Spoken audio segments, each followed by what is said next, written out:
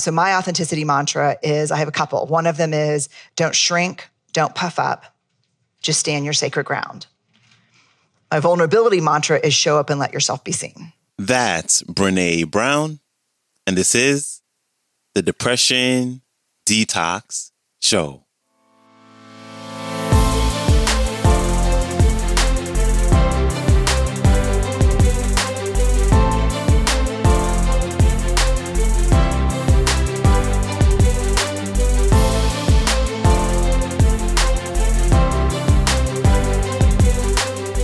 Hello, and welcome back to the Depression Detox Show, where we share ideas and stories to help you live a happier life. I am your host, Malik Josephs. Happy Wednesday. So today we have the super popular research professor, speaker, and New York Times bestselling author, Dr. Brené Brown, back on the show. And as I said the last time she was on, I just love all of her talks. And today is yet another great clip as she talks about love, belonging, and fitting in. Here's Brené Brown. Enjoy. So let's talk about belonging. I knew belonging was a big deal going into this research, but I had no idea what a big deal it was. Here's the definition that came up. Belonging is the innate human desire to be a part of something larger than us. Because this yearning is so primal, we often try to acquire it by fitting in and seeking approval, which are not only hollow substitutes for belonging, but often barriers to it. True belonging only happens when we present our authentic and perfect selves to the world. Our sense of belonging can never be greater than our level of self-acceptance. So here's what was shocking to me. Guess what emerged as the primary barrier to cultivating belonging in people? Shame, self-worth, vulnerability, judgment, fear, comparison. Okay. All of these come together to create the number one barrier to belonging: fitting in. Fitting in emerged as the primary barrier to cultivating real belonging. Because fitting in is about assessing a situation and acclimating. And why do we assess and acclimate? We assess and acclimate out of fear and shame and all the judgment, all the things that you just named, right? So here's what's interesting. Y'all are a group of folks who I really like. You're doing interesting stuff, and you're part of my community back in Houston. And I really want to connect with y'all.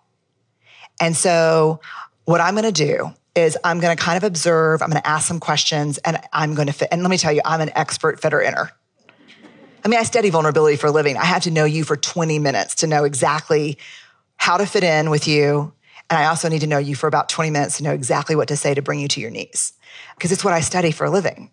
And while it's kind of a superpower for me that I only choose to use for good, most of us have this ability, especially if there are mental health professionals in the audience.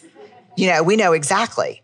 So I'm going to fit in. I know exactly, okay, so they're kind of the high-end athletic wear, steer away from these conversations, steer toward these conversations. I got it. So I come to you, to your meeting, and I really want connection, and I'm craving some belonging, and I do everything I can do to fit in, and it doesn't work out. I don't feel connection. I don't feel accepted. The result of that experiment, 9 times out of 10, will be shame. Because my goal in this effort was to be accepted and to fit in, and I failed. Okay. You guys are another group of people that I really want to fit in with. I want to be a part of your thing. I want to be in your tribe. So what I do is I say, instead of saying like, okay, who are you? What do you wear? How do you dress? How do you vote? What's important? I just say, I have my own authenticity mantra. I'm going to invite you to do it as well later. So my authenticity mantra is, I have a couple. One of them is, don't shrink, don't puff up, just stand your sacred ground. My vulnerability mantra is show up and let yourself be seen. So instead of trying to fit in, I just go, I'm driving. I do this all the time. Okay. Just show up, let yourself be seen, be real, don't shrink. And by shrink, I mean, don't, whatever you like, I like, whatever you listen to, like basically my dating life for about 10 years. Yeah, whatever you do, that's what I do. And even better. But just be myself. So you're a new book club. I hated the book. And I'm not going to be like, I hate the book and y'all suck for liking it.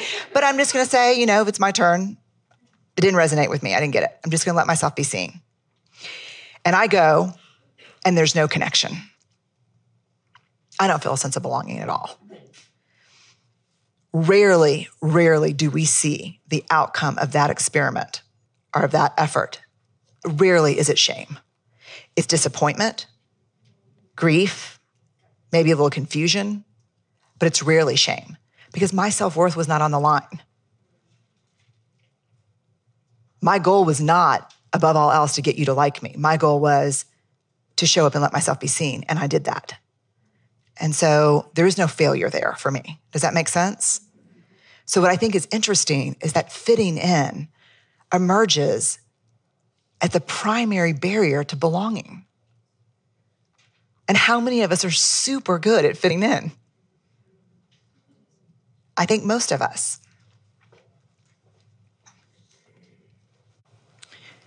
So first thing I learned from talking to the wholehearted, love and belonging, irreducible needs of men, women, and children. And I can clearly see as a researcher that this is going to be very difficult work because self-acceptance and self-love are at the heart of both of these. What else do they share in common?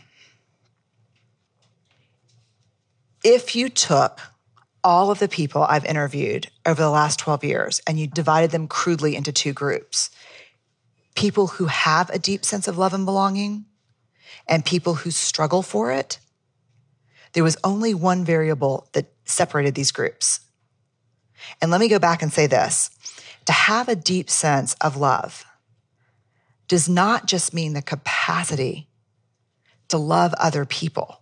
It means a deep sense of being lovable, which is where most people go, it was so much better when it was loving other people. But when I say a deep sense of love and belonging, I mean, not only do you have the capacity to love, but you believe that you're deeply lovable. So if you took these groups, this group struggles, this group feels a deep sense. The only difference was that men and women who have a deep sense of love and belonging believe they are worthy of love and belonging. That's it. Okay, that pissed me off beyond anything I probably have ever found in my work. Because my question was, what does that mean? They have a deep sense of love and belonging, and they believe they're worthy of it. That they wake up one day and they say, you know what? I am worthy of love and belonging. Like that thing.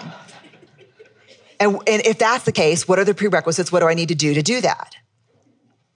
And so I actually called back a lot of the doctoral students who work with me and said, we need to go through the literature because something is amiss. What does believing that you're worthy of love and belonging look like? And maybe the people who believe they're worthy of love and belonging are that mystical group of people that we all want to belong to, but we can't get in. Like the people who their nail polish doesn't chip. They don't get stretch marks. They're, everything goes great. They're beautiful. They're famous. They're rich. I don't know who they are. But you know what? There was this gnawing sense in me. I knew at some terrible gut level that was not going to be the finding because I've interviewed everyone from homeless men and women, people transitioning out of federal prison to the junior league. And let me just tell you this. Every single person has a story that'll break your heart. And if you're paying attention, many people from both of those sides have a story that'll bring you to your knees. Nobody rides for free. Even though I wanted to find that the wholehearted were people whose lives had turned out more beautifully than the rest of ours, I had a feeling that was not going to be the case, and it was not. They did not have fewer divorces, fewer incidents of addiction, fewer traumas, nothing. The only difference was in the midst of their struggle, their worthiness was not on the table. And I got to tell you that and I've never talked about this before, but I think it's important to say. And it's hard for me to put percentages on things sometimes because I'm a qualitative researcher, but I would say that of the wholehearted probably are about 20% of the people I've interviewed over time.